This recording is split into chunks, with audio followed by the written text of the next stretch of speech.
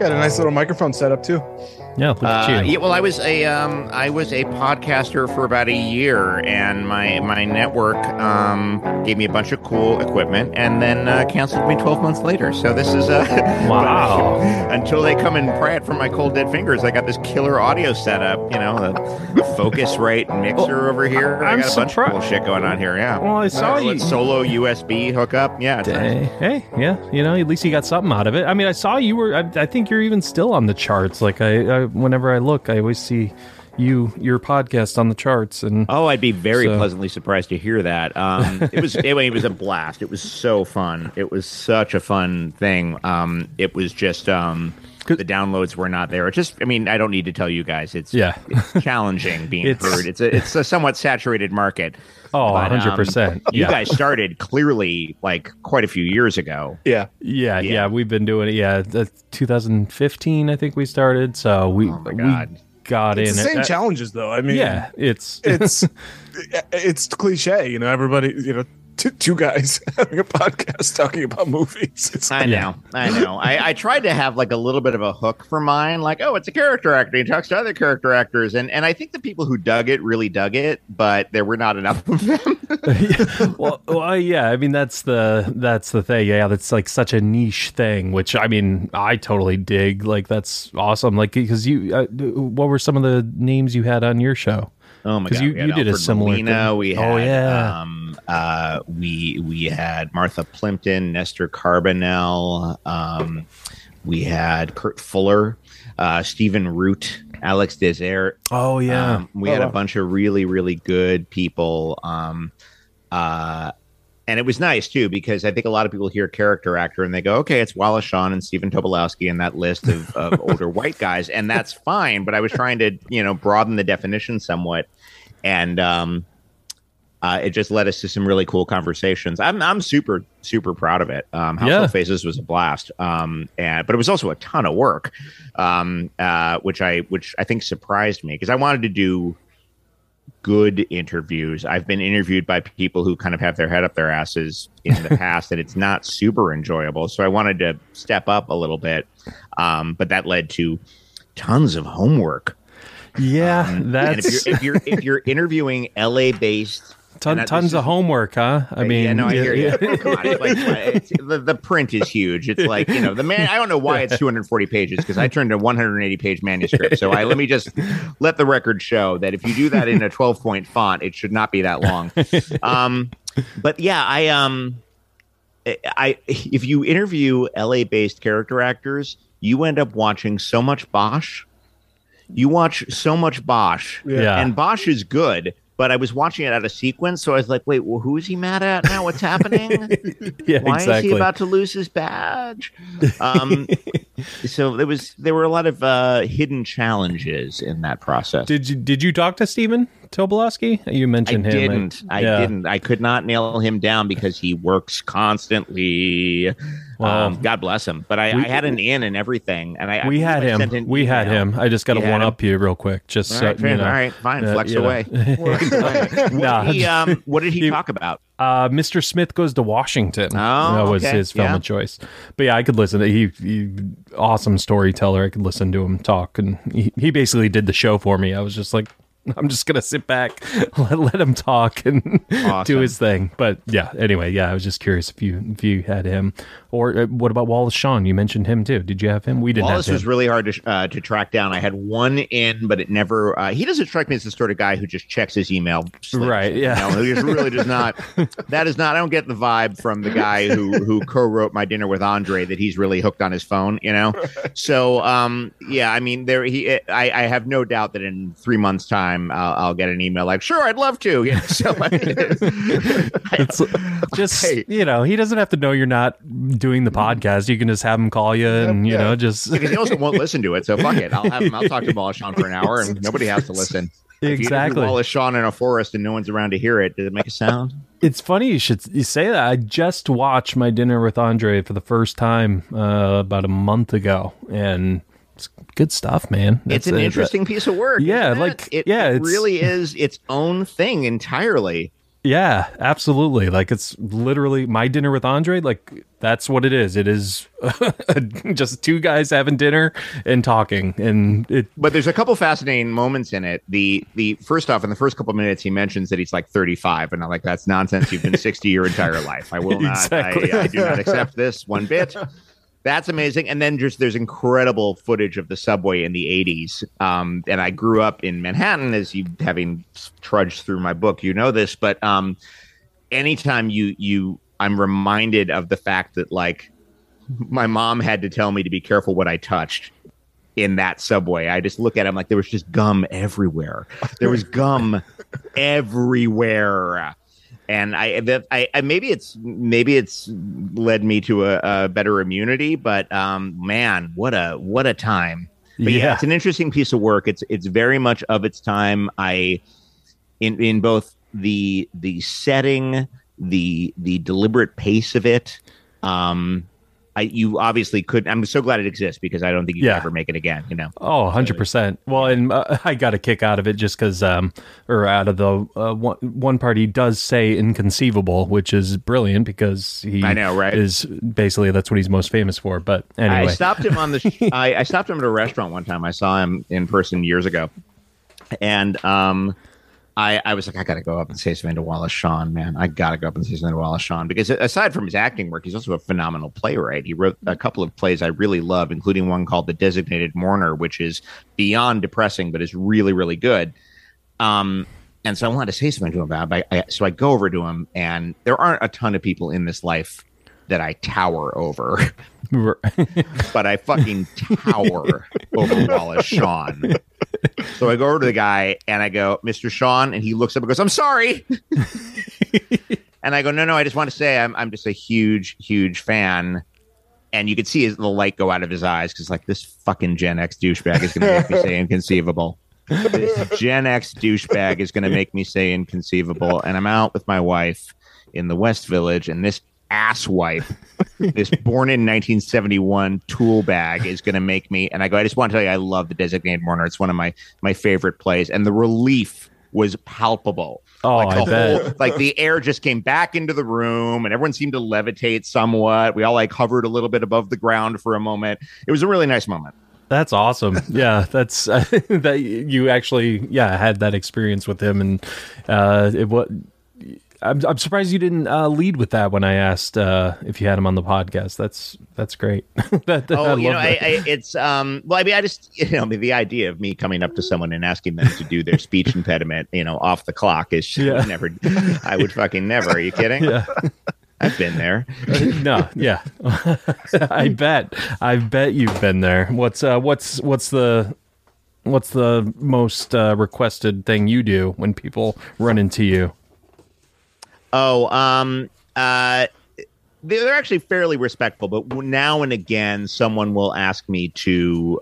There's a moment in Big Bang near the end of it's the Sheldon and Amy's wedding episode where the only thing I do in that episode is sing "At Last" by Etta James, but of course it's "At Wast." And now and again on Cameo, I will be asked to sing that for somebody's wedding, and I do so happily because that's actually pretty sweet. And I also just loved that.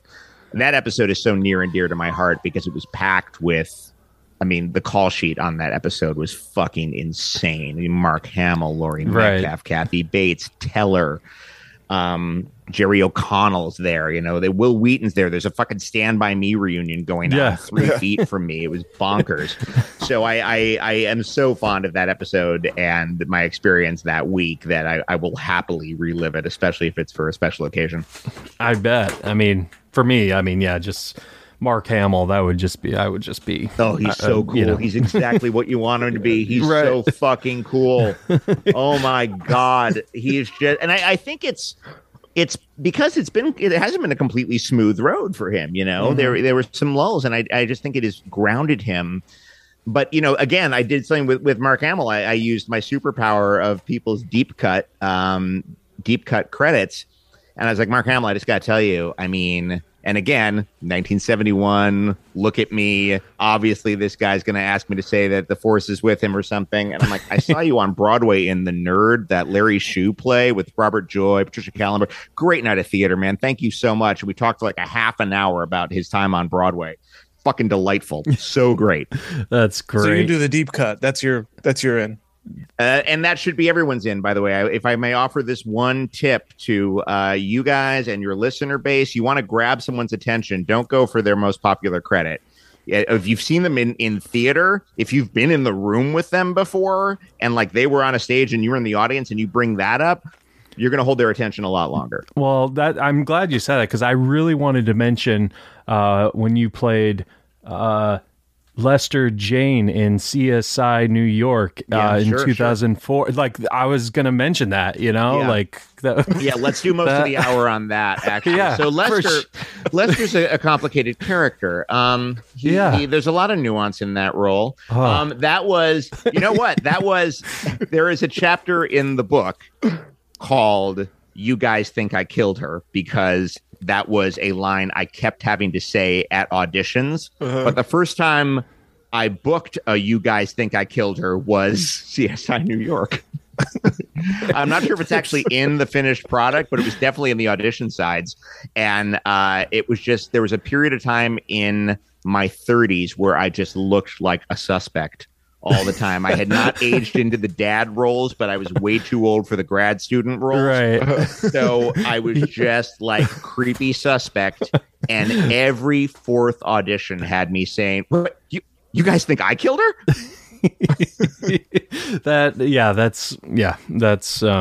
I'm glad we were able to, talk about that because that's for the longest time that I've always wanted to ask you about that. So sure. Thank you for Sinise that. Was nice. Yeah. Oh, I've heard he's like one of the nicest guys in the world. Really nice guy. And another, not particularly tall actor. So that's kind of, maybe that's why I got the gig because I'm only 5'8". And I feel like you have a running list of all the actors you're taller than. There aren't a fucking ton of them, dude. Okay, there are not a fucking ton. Minnie Driver's not on that list. So yeah, I absolutely cherish the rare actors that are shorter than me, and I'm very fond of them, and I've enjoyed working with them. Oh yeah, because you play her husband, and she's definitely taller. She's about 10. 5'10". Wow, yeah, that's crazy. You just can't tell when you're watching, really. And everyone's height it's all obscured unless people are like lined up right next to each other. Well, she, I never made a big thing about it, but she apparently has worked with actors, and she wouldn't name names, and even if she did, I probably wouldn't rat them out. But she worked with actors who would insist that that they don't stand on a box, but she stands in a hole, so they would look taller. Interesting. And I was like, I will do none of those things. No, that's crazy. I'm not going to stand on an apple crate, but I'm certainly not going to ask you to, we're not going to dig some sort of ditch so you can. No, that's insane. But apparently it happens. Wow, it's such a weird world. We hear little bits and pieces, and we never want to like press anybody because you say the wrong thing and your career's over or whatever. But like all the egos, the demands, and like the weird stuff that people have that people in your line that have to kind of deal with and stomach and kind of move past. It's just whenever we get little stories like that, it just cracks me up. You just have to find it funny. You just absolutely have to find it funny. I can imagine. Lose your mind, yeah. But if you find it funny, it's really funny. It's really, really funny. Yeah. If you find it funny, it's funny. Yep. Go figure. So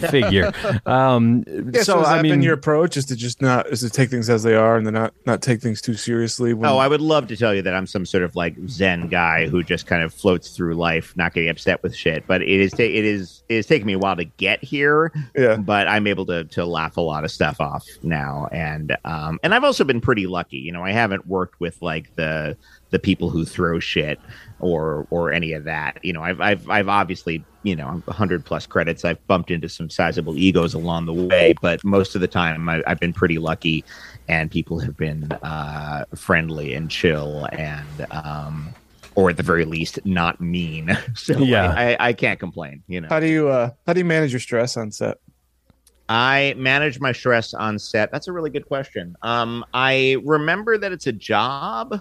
And that stress is part of work, and is inevitable. And while it is certainly the most fun job I've ever had, and I've had a few, I remember that just because someone else is being unprofessional doesn't mean I get to be, and that's okay. And I just try to stay focused and find the person I'm supposed to be working with. if they're being a dick, maybe I use that, maybe if blank isn't sticking around for her coverage, then I can just go, well, I'm supposed to be sort of alienated from blank anyway. So fine, I'll just talk to her stand-in this way. And you find ways to cope, or you quit and go into real estate. Now, speaking of, Dave loves my segues. Speaking of oranges, no, but speaking of character actors, things like that. What's your? I see Fred Armisen has a quote for your book. Very nice quote, which is great. What's your relationship with him? Is he a friend? Is he? Well, very recently. First off, Fred was one of the first people I met when I moved to LA. Before he was on SNL, we shared a manager. Neither of us are with the guy anymore, but we shared a manager, and he was someone I met at auditions. And then he booked SNL, and we loosely kept in touch. But he went off to the other side of the country to do his thing. And I was like, man, I just got here, and this guy I met has left.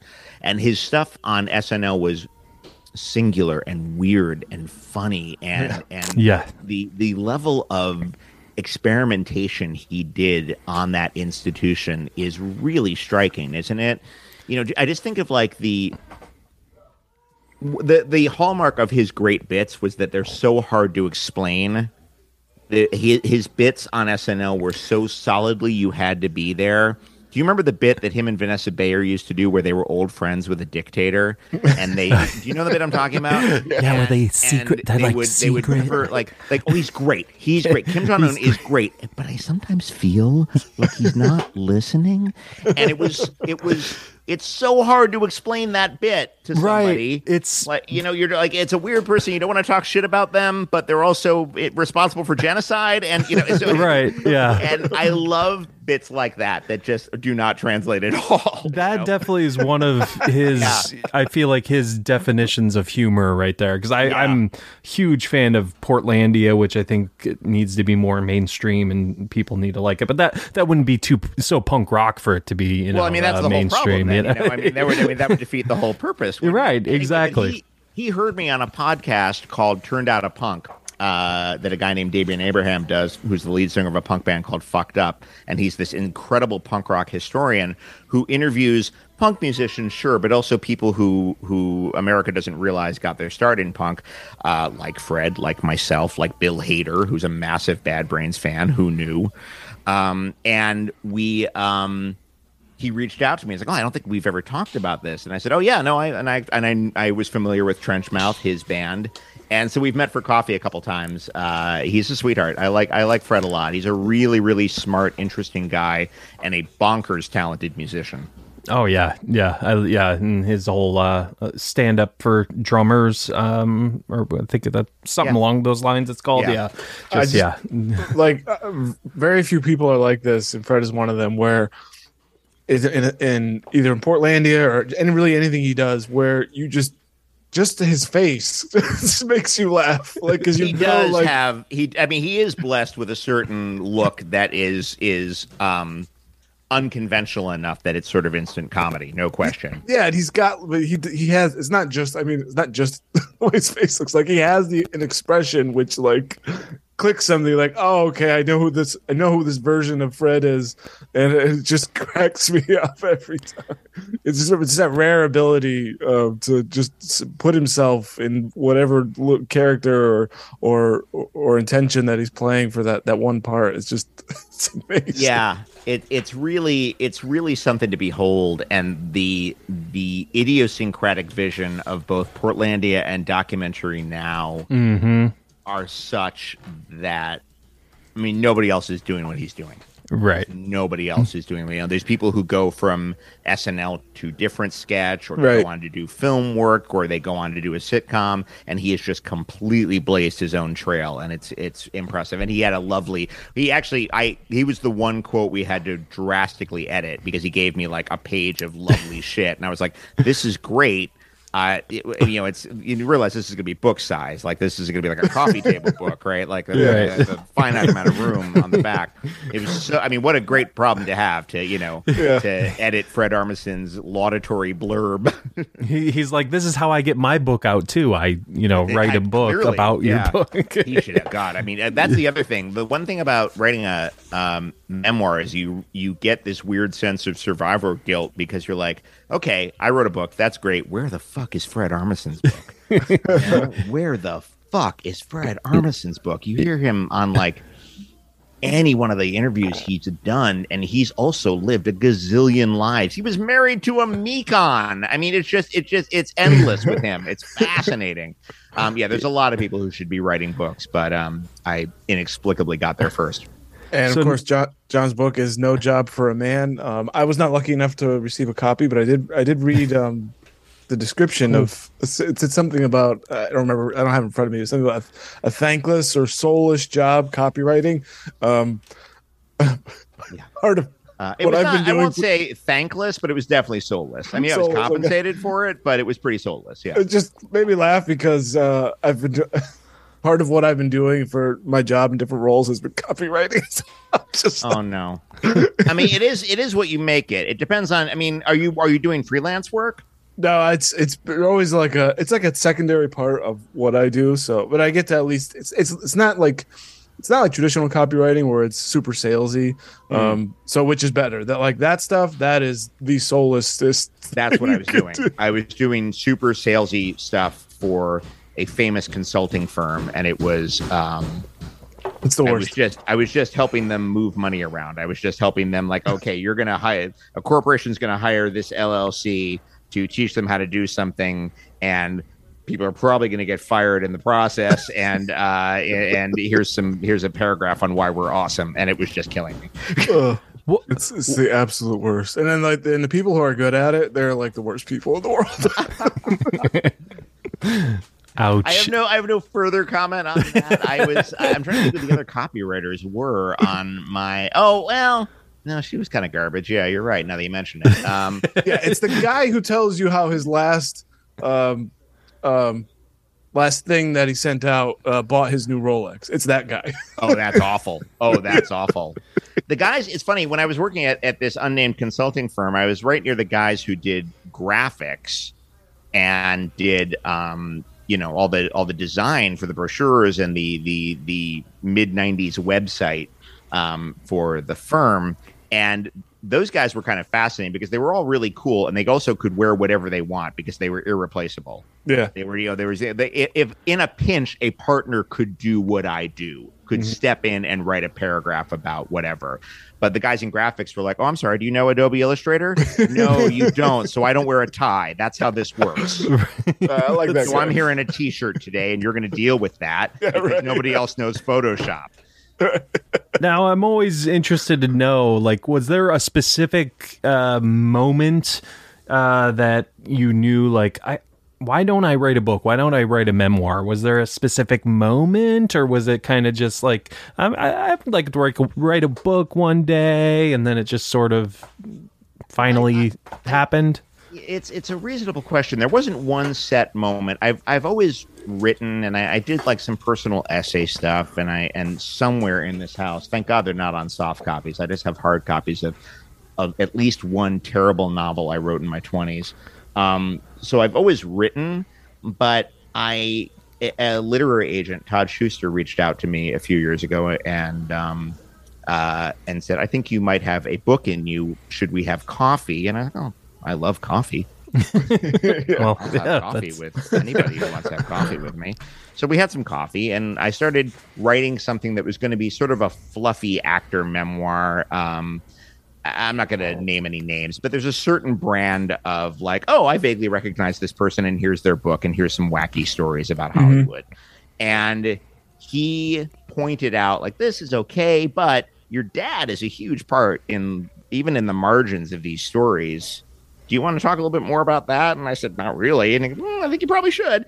And so what happened was I got the title first, and the title was a quote that my father used to use about the acting profession. He used to say, well, Spencer Tracy used to say, acting is no job for a man. And I heard that phrase and thought, well, that's a terrible thing to say to your son, but also this gives me very strict guidelines for the book now. If I use this title, and I think it's a striking title, if I use this title, then I basically am focused on jobs and manhood and my relationship with my dad. You know, it's all there. It's all there. So I chipped away anything that wasn't that.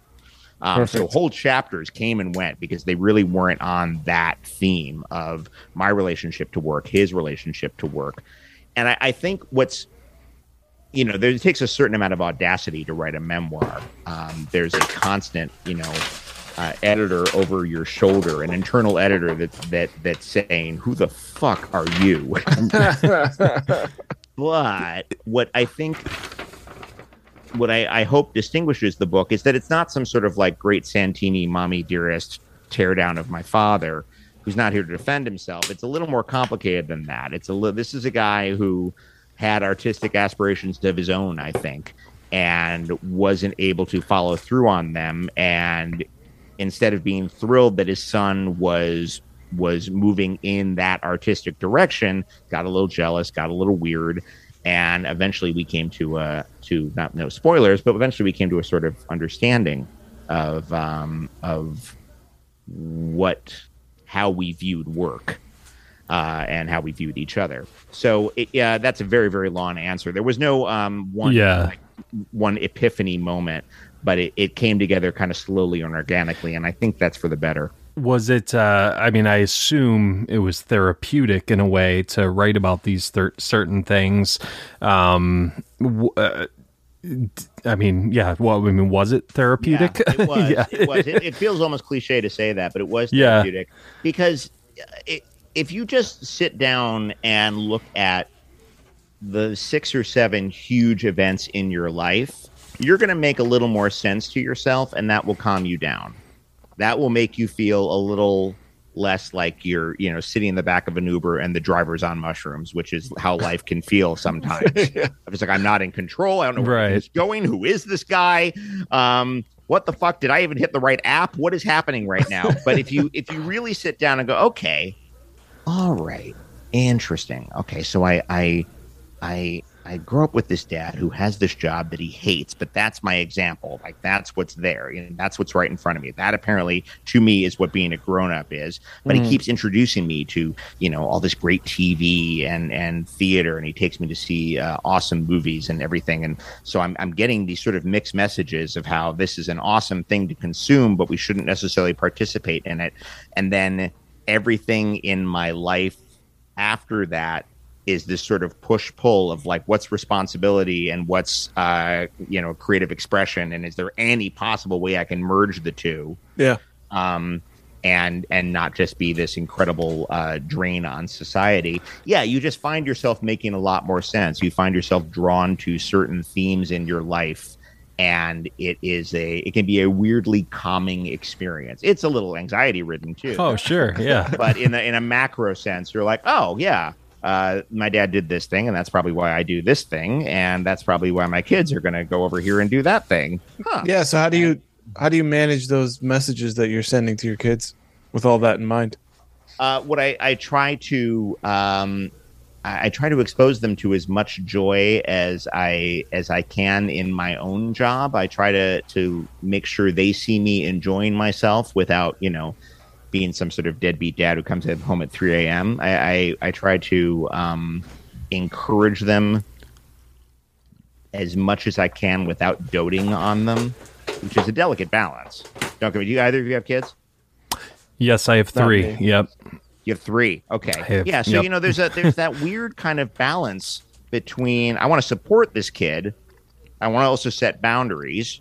Yep. I also want to set reasonable expectations, but I do want them to do better than me. That said, if either of my kids is a series regular before 30, they can go fuck themselves. That said, yeah. I mean, at least they know. At least they know boundaries. Boundaries. That's what it's all about. Boundaries, Benjamin. That's right. Did now I just got the book yesterday, so I have not finished. But was your dad able to see your success? Some of it. Okay. He'd been a smoker, and it caught up with him before he turned 70. He did, and I think he grew to understand that. I think he eventually grew to understand that there are a bunch of different ways to define success in this business, and I think he had the same misapprehension that a lot of people do, and that especially a lot of parents do, that there is no middle class in acting. Now, I hasten to add that when I say middle class, I don't mean middle class in any conventional sense of the term, but I mean that group of people that is not forced to wait tables, but is not living in Malibu and doing 6 movies a year. There is a bunch of us in the middle there who just, this is our job and this is what we do. And we qualify for insurance, and we don't have to have a day job. But we are not hugely famous, and a lot of us are still renting, and that's where we are. And I think my dad, via me, finally came to an understanding that that is not a bad way to live. And that acting can't be about constantly looking for fame and incredible fortune, because that will, you will almost likely be incredibly disappointed. How do you deal with that precarity, though?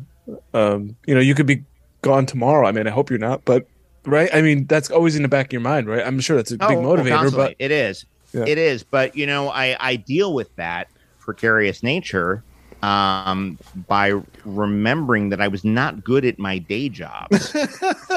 And there's a certain security in knowing you can only really do one thing well.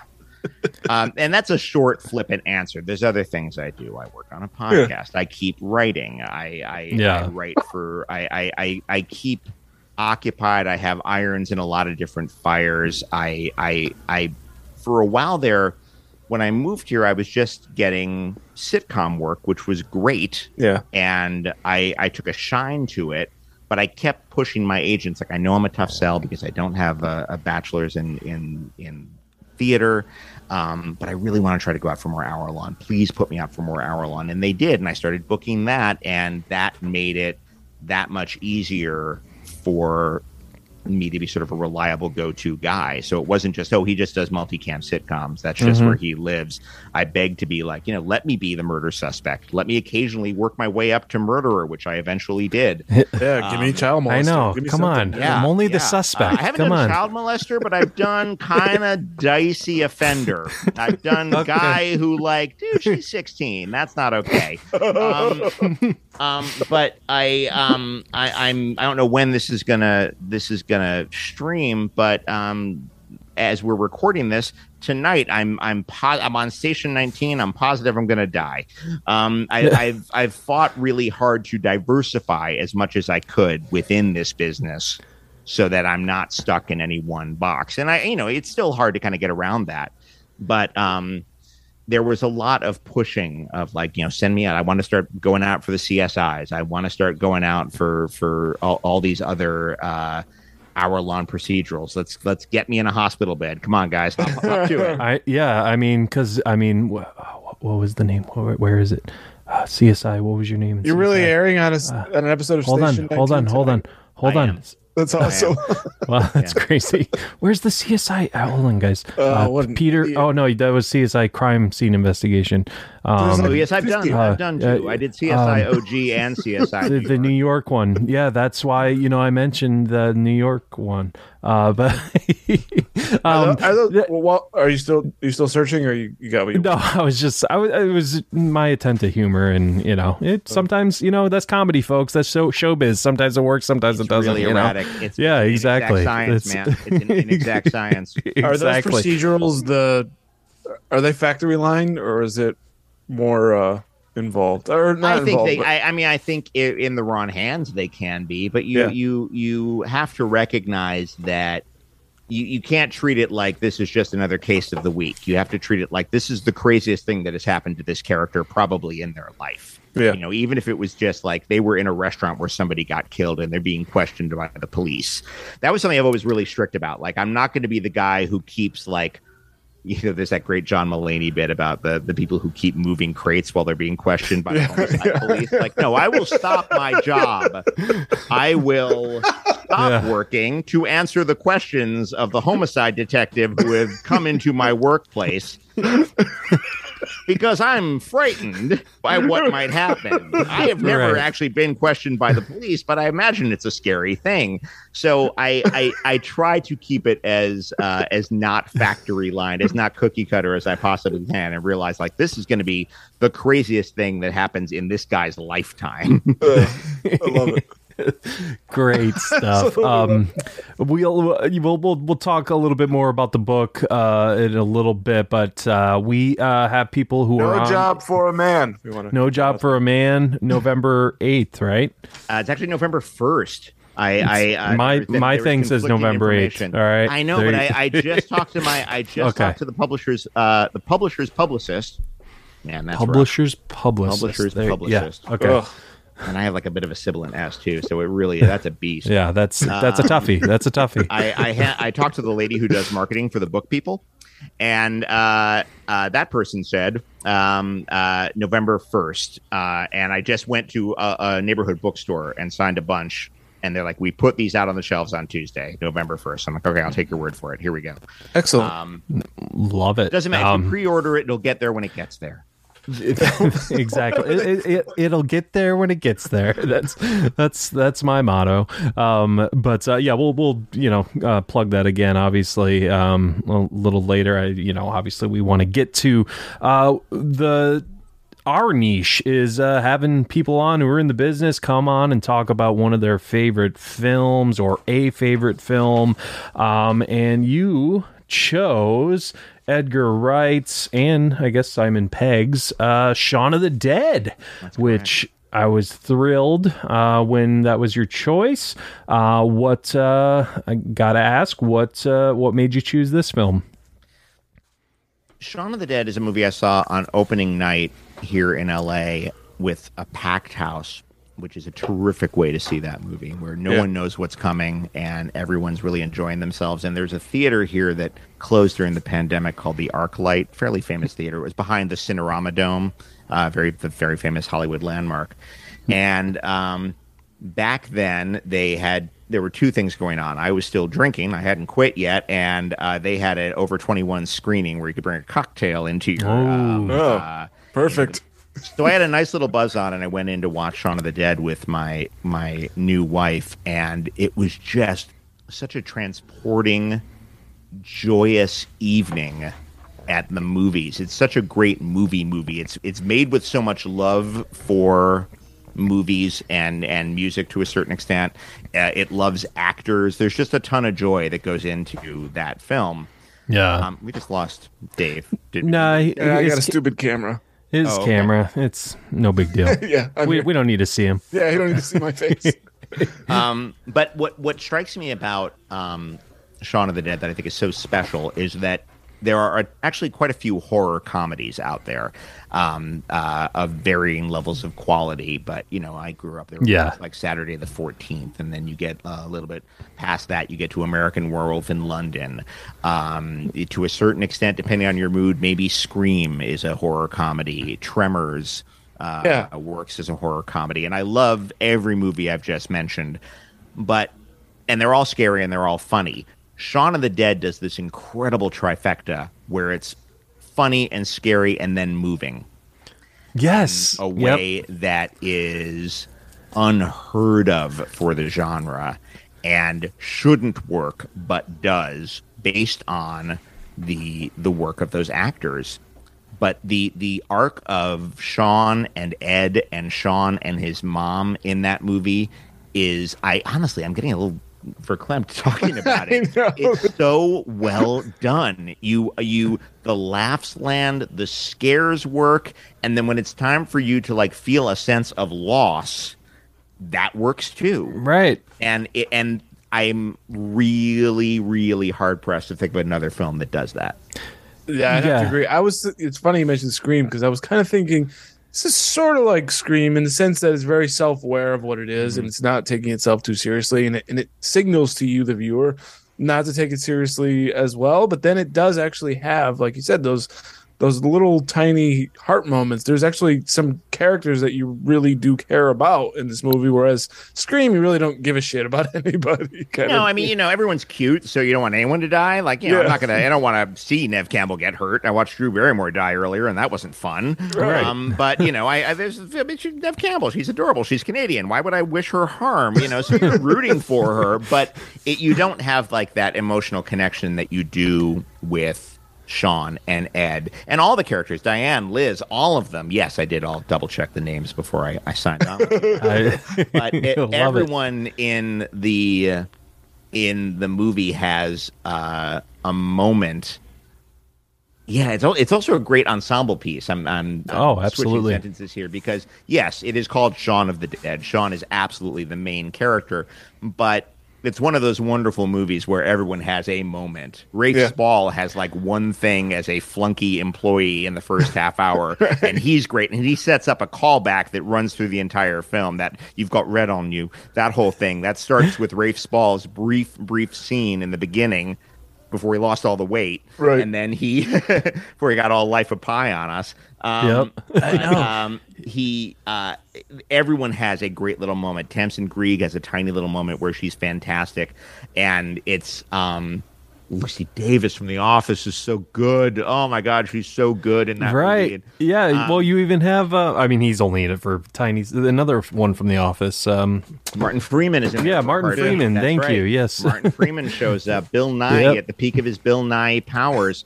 The music it's so engineered for me too because I love what it's saluting. I love the zombie genre that it's saluting, and to not mansplain to my wife was a failed endeavor. I did mansplain to my wife because I'm sitting there and the first two music cues you hear are the opening theme from Dawn of the Dead, which segues into the Specials Ghost Town, which are two jokes that I almost stood up at the theater like, I get this. I have a couple drinks in me and I get this movie, which is a fun to be married to. But the sense of oh, we should put that in. Oh, we should put that in. Oh, we should put that in without it going to the absurdist lengths of an Anchorman or an Airplane and still just being this love letter to the zombie genre. Yeah. Yes. Built on genuine relationships and with a weird little bit of social commentary too that only gets more prescient. The opening credits, after there's that cold open in the Winchester, and then it's morning and you see the London sort of come awake. But the joke is that everyone's on their phones. Everyone's just standing there waiting for the buses. We're all zombies already. Yeah, everyone's already zombies. Yep. We're already zombies, man. They warned us in 2004. The fucking iPhone wasn't even out yet. I know. That's what's crazy. They warned us. It's a masterpiece. The more I'm thinking about it, the more I'm talking about it, the more I'm so glad I picked this one. There's so even many. Sean doesn't become self-aware of his zombie nature because at the end of the movie, because we see that in the beginning, his stumble, and he's still doing it even after everything he went through. Yeah. Well, it's interesting because at the end of the movie, I can't believe if you'd be listening this far into the podcast if you haven't seen Shaun of the Dead. Yeah, that goes without saying. I'm about to spoil it. The end of the movie, of course, ends with him going out to the shed out back where he has somehow rescued a zombie Ed. And as long as he keeps his distance, the two of them are still able to play video games together, which is a lovely Makes sense. ending. Yeah. And but what's interesting is that there is a sense now of that not being a checkout from reality. That's about him savoring this time with his friend. That's about him staying in the moment a little more often. The scene right before that is him and Liz just going to sit around and they're going to do the crossword, and then maybe they're going to swing over to the Winchester, and they're just going to realize that every single day is a gift. Yeah, and absolutely. And that's also a lovely message to take out of the movie theater. 100%. Yeah, there's so many different, like you said, layers to the film that, you know, seems like it's going to be just like a slapstick comedy, but then there's like they add the layer of emotion to it. And what's crazy to me is, you know, the whole film, he's like, you know, saying, you know, about he's not my real dad. He's not my dad, you know, about Bill Nighy. Like, and then that's like the first tear that's shed in the movie is him talking to him, and you see like a tear like coming down his eye, like he's fully like, you know, because he knows how much Philip means to his mom. Right. And Penelope Wilton from Downton Abbey. What? The cast is insane. It really is. The cast is fucking insane. You had mentioned about you know, shout outs to old horror movies. I think my favorite is when he says when he calls his mom. Barbara? You know me. You know me. Yes, it was. Yes. I screamed. Yeah, the mom is called Barbara, and when they're worried that Philip's been bitten, they scream into the phone, "We're coming to get you, Barbara," which is a callback to the original Night of the Living Dead, where Johnny the brother says, "They are coming to get you, Barbara." I was the little tidbit, little factoid. My mother introduced me to Night of the Living Dead. Her name's Barbara. With my mom too. Get out of town. I saw it with my mom for the first time at a revival house in Manhattan. Wow, awesome. That is awesome. It was her first time as well. We went together. Okay. It wasn't quite her introducing me, but we went together, and she loved it. Yeah. She was like, "My God, that's a Greek tragedy. That's so good." Yeah. Well, yeah. My mom's name is Barbara, and she introduced me to it. And her sisters used to antagonize her because they would always say, like, in the middle of the night, like, "We're coming to get you, Barbara." No. Yes. Oh, that's horrible. So yeah. So that's it was my introduction to that. So when I heard that, you know, in this film, I'm like, "Oh my God, they said it!" Screamed in the theater. It's so great. As an asshole who stood up during the first music cue. That dipshit. Well, I also love too that the movie knows, you know, what it's about. You know, it's a zombie film going in. Yeah. So like they keep playing with you. They, you know, Edgar Wright keeps like doing these like fake jump scares, like it's gonna this is where, you know, the first zombie's gonna come, this is where, and it's like, no, he makes you wait for it, you know. And I love that technique. And they also do the other thing that's amazing, and that it came up a little bit at the time, but it does that, we're gonna act like zombies and we're gonna walk through the zombies, and that's how we'll get away with it. And they do that a couple years before the comic Walking Dead comes out or the TV show comes out. And the TV show, they have to make it gross, and it's about the smell, and they cover themselves with dead people, and that's how the zombies ignore them. But the thought of losing that moment where Lucy Davis is giving them the rundown on how to act like a zombie and like getting really into the character, and that's like, I'll do it on the night. This is the night. Everything about that moment is just gold. It's just like when they talk about like the fun and games of the second act of a screenplay, like that is a perfect example of fun and games. Like they have to sneak through the street to get to the Winchester by acting like zombies, and we get to see the acting class that precedes it. It's gorgeous. Perfect. I love slow zombies are the best. They're better than the Oh yeah, no, we're not even talking about it. I mean, I'll give it up for the Dawn of the Dead remake was better than it had any right to be, no question. Yeah. And there's moments in the 28 Later movies that 28 Days Later, yes, yeah. I'll give it up. But for that one. Generally speaking, I think Simon Pegg gave an interview one time where like being a zombie is a handicap, not an energy drink. Exactly. I love that. I am inclined to agree with it. Also, this doesn't really make any. I mean, these people are still decaying, right? I mean, they're not necessarily going to be sprinters. Well, exactly. None of it really makes sense, but I should give the Logic Police the night off, regardless. But as great as the ensemble is, I mean, Simon Pegg is. He's so awesome. He's so awesome. And I feel like here's a guy who, just to kind of call back to what I was talking about earlier, here's a guy who was doing a very, very good Britcom in the form of Spaced, but was probably not getting a chance to show his range. And I think one of the reasons the film came to be is like this gave Simon Pegg a chance to show that he could be genuinely scared and genuinely moved and genuinely angry. And he goes through every stage of grief in the course of an hour and 40 minutes, and he's fantastic. Yeah, he's so good. It's a phenomenal performance. Yeah, he was able to show his acting chops and all that. Because what was he did a series before this? I think Spaced. they did. What was it? Spaced. And I think they even had like a zombie episode and everything. And they might have, but it's him and Nick Frost and Edgar Wright, and it's very much. And what's her face? Oh God, I actually met her one time.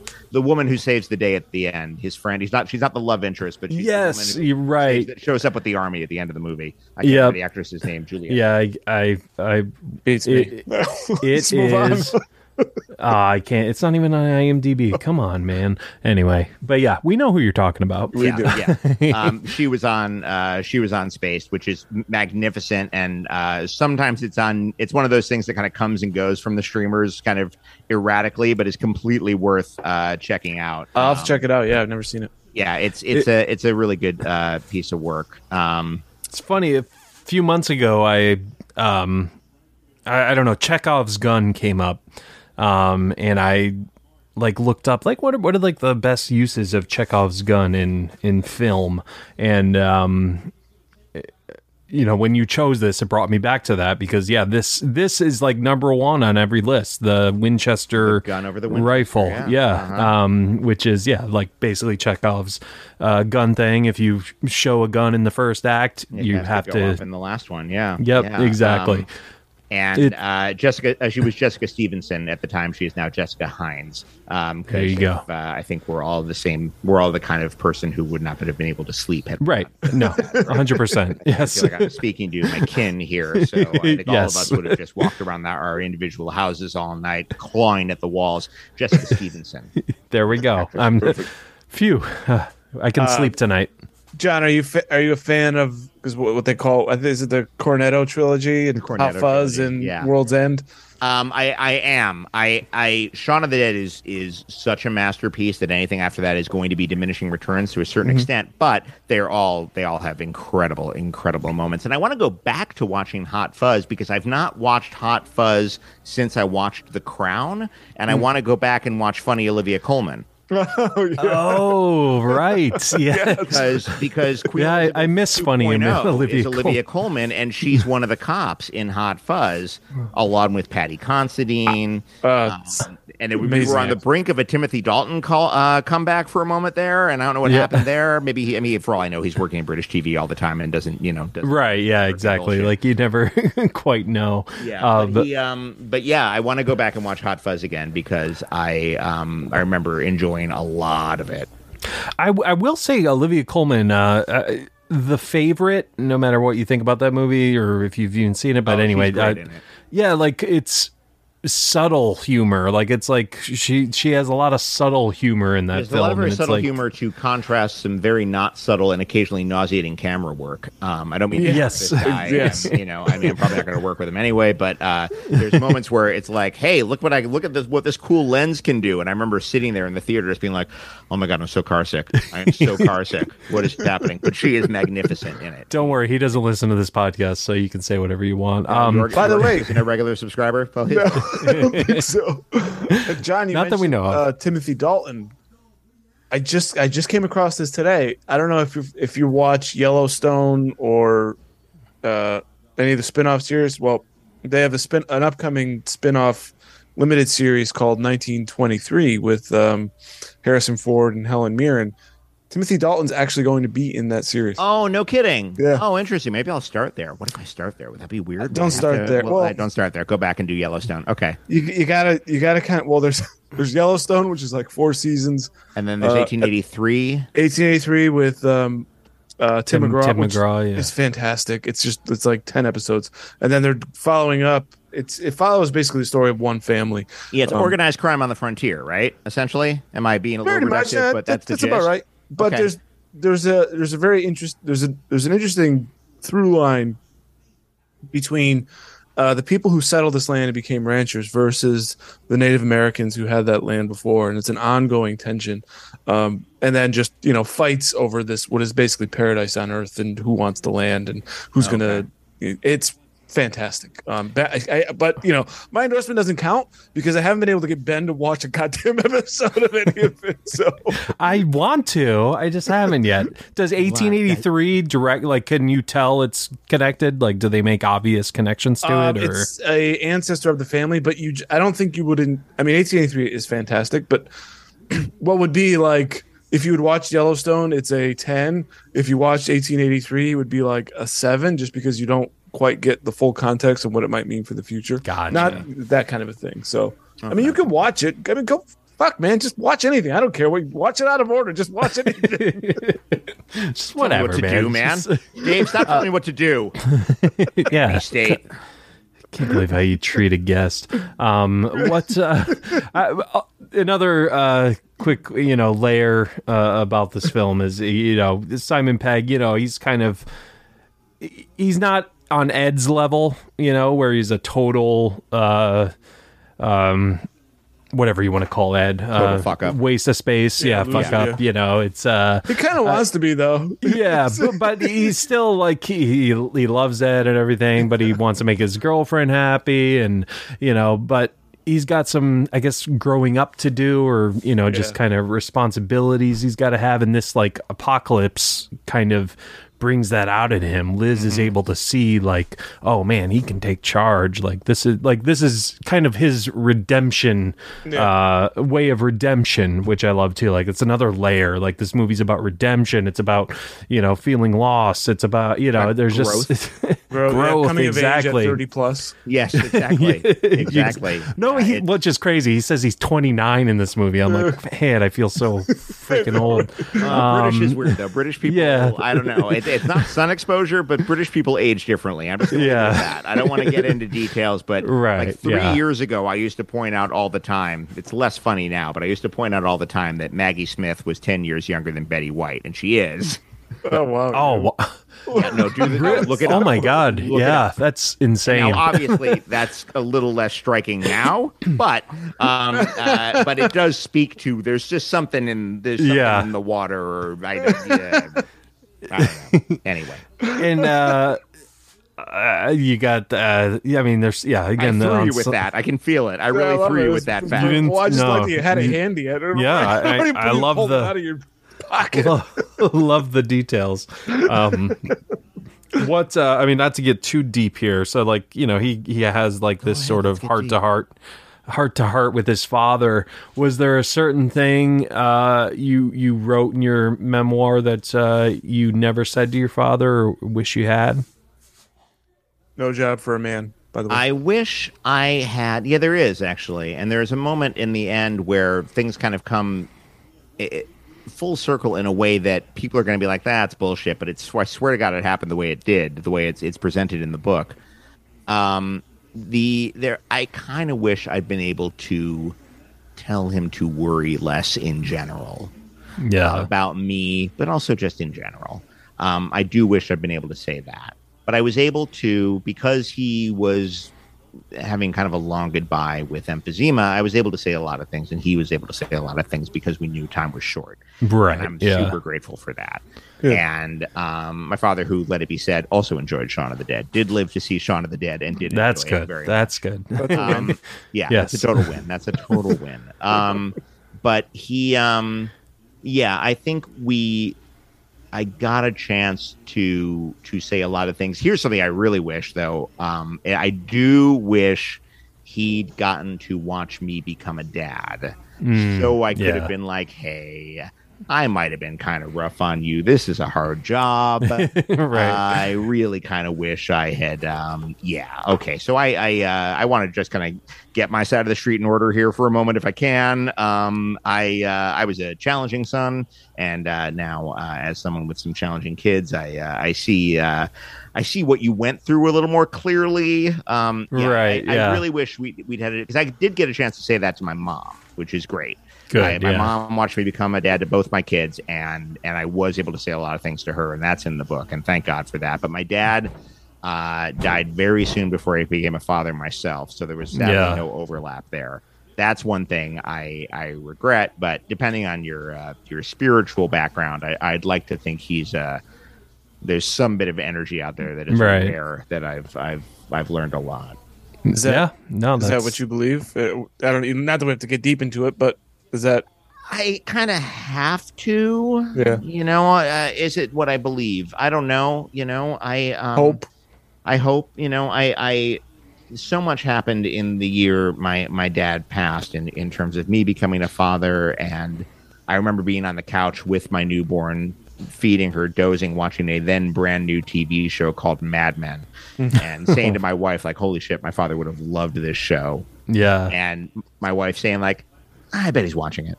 You know, and she's not a deeply religious person either. You know, she doesn't a big concept with the afterlife, but we were both like, because he's Pete Campbell's age, man. He would have fucking loved this show. Right. He would have fucking loved this show. So yeah, I like to think there is some sort of sense of awareness out there or enlightenment that comes with our transition. I don't know. We got deep, dude. This got intense real fast. Yeah, absolutely. Yeah, and he'd be watching it, and, you know, like, see, this is a job for a man right here. Don Draper. Don Draper. That's entirely. Oh God. Yeah. Well, that's interesting because I guess it finally clicked for me and what the tension is for you is the fact that he actually he knew what was good, and he knew all of it. But yet, you know, it wasn't as if he was like, that's all crap, and you shouldn't get into it. You know, no, there wasn't a sense of like, I mean, he wanted me to, you know, I think my father had the same misconception that like, oh, well, if you want to do Shakespeare, you sign up at the Shakespeare place, and that's how that works. Yeah. And then, if you want to Shakespeare on Broadway, oh, that's a different list. You just walk down the hall and you sign up over there, and then you get to do Shakespeare on Broadway. And that's how that works. So he had that. Do your orientation. But I think he got to a point where he saw that I was doing fairly good work, that I was growing a little bit as an actor. And yeah, he was a fan. He's the reason I do this stuff. Yeah. He would take me. There was a place in New York that when I was a kid was called the Museum of Broadcasting, and then became the Paley Center for Media. And we would watch old TV shows. Like Your Show of Shows, that was the week that was Laugh-In, stuff from the 50s and 60s, dawn of TV type shit. Mm-hmm. Yeah. Because he was sort of an amateur historian as well of these things. He got me into the good stuff. He recognized the good from the bad. And he was not a complete snob. He loved a ton of multicam sitcoms, and he I think he would have eventually really enjoyed Big Bang Theory had he lived to see it. Mm-hmm. So it wasn't a sense of like, you know, we're Puritans and you will not use the devil's medium. I think it was a sense of like, shit, this is what I wanted to do. Yeah, right. Yeah. And that's hard. And that's a hard thing for a father to admit. And he did admit it, and I got a little pissy about it. But I think it was I think he realized that I was sort of fulfilling our own version of an American dream, in the sense of like, oh, this thing you got me into, I do it for a living now. That's how I feed my kids. It's awesome. Yeah, fantastic. Great stuff. John, I want to do a quick time check, because now we're at 8:30. Don't want to take too much your availability. Like another 10? Want to do another 10? Okay. Yeah. Is that cool? Yeah. I also feel like what do you have else to say? You get into your 90-minute, 2-hour podcast. I mean, I don't. Yeah, I know. That's maybe if I'm driving down to San Diego to see my aunt, maybe. Yeah. But like, I think hour 10. That's a good. Well, ideally we could get. Hopefully we get it done in a half hour. It just never happens. Definitely. Yeah, Dave's always like the movie, and that's I know. I'll own that. Yeah, you know, it's tangented like a motherfucker. I know. We love it. I'll like be like, all right, I'm gonna start getting in the movie at this point, probably in the podcast. But if a guest is talking and they're giving me interesting things, it's like, it's great. I love it, man. Yeah, it's I just like having a flowy conversation, seeing where it goes. You know, just go with the flow. I think we were pretty flowy. I think we were flowy. Yeah, I think the flow was happening. It was very. I mean, do you have any? I mean, Dave, I'm not to call you out, but I feel like you haven't had much to say about the movie. Do you have anything we haven't talked about yet that you wanted to mention? Yeah, I mean, with the guest monopolizing the whole discussion. Geez, like, come on. I think for me, what I love, everything that's already been said, but I love the build-up. I was kind of talking about the hints of, like Ben, you said it's a zombie movie, but I just like, they're going through their lives and there's this like disaster happening just out of reach. Yeah. Slowly. And it's not like it's 5 minutes. It's like a third of the movie before it becomes real. No, they take their time. And it's interesting the way they ramp up the tension and the satire at the same time by having just weird moments of like he's on the bus and he watches people just fall over in the park. Or the thing we mentioned earlier about just all the people just kind of staring at their phones and checked out anyway. Yeah. But there's that amazing tracking shot when he wakes up just toxically hungover and goes down to what do they call it in London? They have a word for it. Because it's a bodega in New York. I don't know what you call it. I have no idea. He goes to a little convenience store. And there's that great gag where he slips in the blood and doesn't notice it. Right. Yeah. And gets his cornetto, hence his little. There's blood on the case. Blood on the cabinet. He just throws his money down, not noticing that there's no one behind the counter, or if there is, they're dead. Yeah, it's one wonderful bit after another, but that tracking shot should be discussed in the same hushed tones that the one at the beginning of Touch of Evil is. It is magnificent, and it kills in front of an audience. Oh my God! Even the clear zombie, he's like, "Oh, I'm sorry, I don't have any change on me." Like, you just see yourself doing that, like, right? Yeah, you just get lost in your. Go ahead, exactly. Yeah, it doesn't. If the zombie apocalypse does happen, it's probably going to go down like that. You're just going to be, in the aisle of a grocery store, putting your oranges in a bag, and then there'll be a zombie next to you. Yeah, seriously. And like the stock boy will suddenly collapse or bite into your neck or something. Yeah, no, I fully expect that's how it's going to go down. I love that. Go ahead, Ben. No, I was just going to say that you also. Before we actually see a confirmed zombie, there's like this like homeless guy in the park, and it looks like he's about to eat a pigeon. Like, right. But you don't know though. You still don't know at that point. Is he just a person, or is it one of the first zombies? Yeah. Exactly. Yeah. Like it's that's what I love too. Yeah, it's just like you know something's coming, but it's like, oh, is this the moment? Is this the moment? Like I said, it's just the classic disappear behind the bus. Yeah, right. Yeah, exactly. Like, he's gone. Beyond all that, I mean, the setup is, I think that's almost 90% of what makes this movie so good, because it builds anticipation. You get to know the characters, and then it's all right, we're going. But it's the relationships. It's how these characters relate to one another. And I think, John, you mentioned it. This movie is made with care. This wasn't meant to. This movie was not made to be. It might have been, marketed as or perceived initially by the audience as this is just a silly, fun comedy horror. There's much more to this, and even a little bit of satire. You know what I was thinking, Ben? This movie reminded me of. We get to like after the end of the movie, it's almost like a postscript where they have the zombies are like they're not all dead, but they're still useful. We could put them to work at like Walmart or something. Yes. Oh yeah, they're at work at supermarkets. There's game shows where you can bet on them. Yep. There's a Zed Day has become a bit of a thing. It's just making like use a little bit of an homage to Paul Verhoeven to me, because you'd see little bits of that in his films. So I thought. Yeah, there's a soupçon of like RoboCop in there, or maybe even Starship Troopers. You're right. Exactly. That's a really interesting point. I've never thought about it that way, but there is a sense of like, seriously, how would the media take this? What would the media do with this? That's really interesting. I've never considered that, but you're absolutely right. Yeah. Wow. Huh. You even have, especially back then, Coldplay was huge. Like they have a quick snippet of Chris Martin, the frontman of Coldplay, like having like a Zed Day shirt on or whatever. And apparently, if you go to the IMDb page. I haven't noticed it. I'll have to watch it again. He's apparently uncredited as a zombie outside Manchester as well. Okay. Yeah. That's fun. There you go. Yeah. I mean, I can. Have you, in any of your roles, have you had to put on crazy makeup like that? Well, I'm glad you asked. Because as it happens tonight, I play a burn victim on Station 19. Oh yes, Station 19. It was an hour and a half in the makeup chair.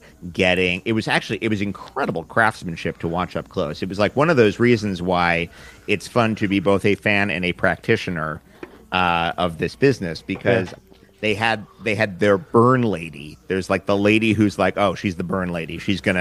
It's incredible. And the combination of just art and craftsmanship that went into making it look like my legs were so fucked up I could not walk.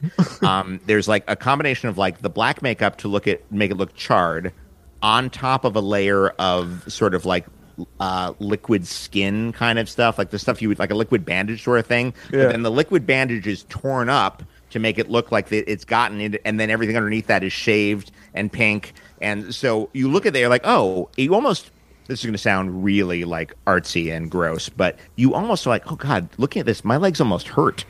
Yeah. Like this makeup is so good. My legs almost hurt. It was so incredible. The work that went into, and again, 90 minutes over 2 days to get, or 90 minutes one day, 90 minutes the second day to get my legs looking like that, and people coming in and taking photos and be like, I feel like we need a little more char up here on his upper thigh. Like, no, it already hurts. Get in there, you know? So, do you think? Stuff like that, I find it's so fun, because I have not actually had a chance to do a lot of prosthetic work or anything like that. The one thing and this is in the book, I did the very last day of the Santa Claus 3, the Disney film with Tim Allen.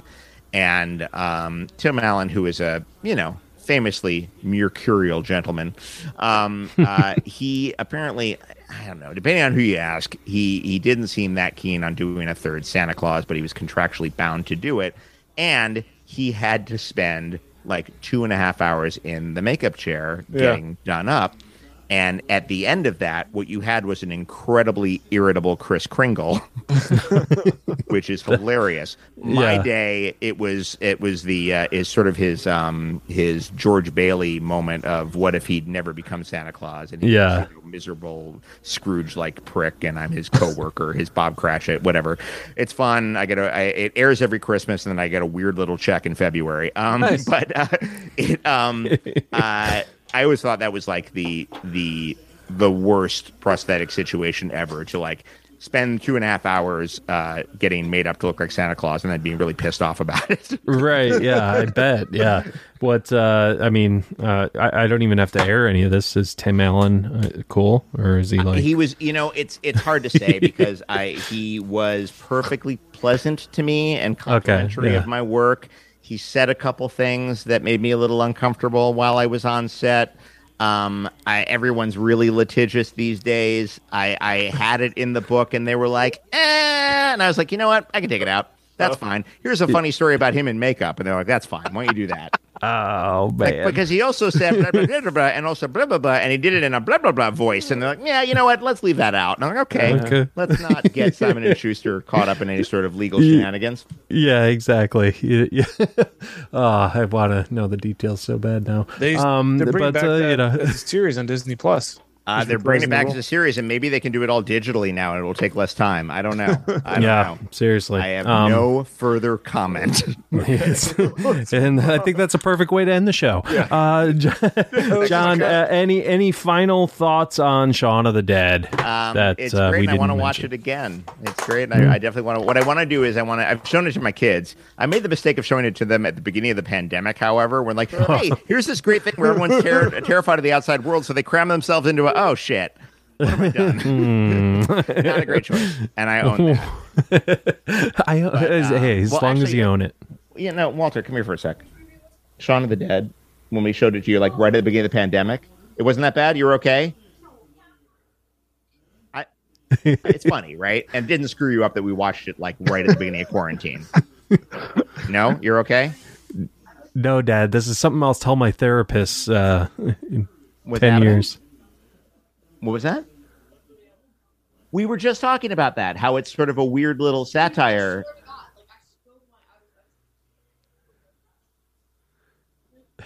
Really? Just now. He was hanging about with his friends nearby.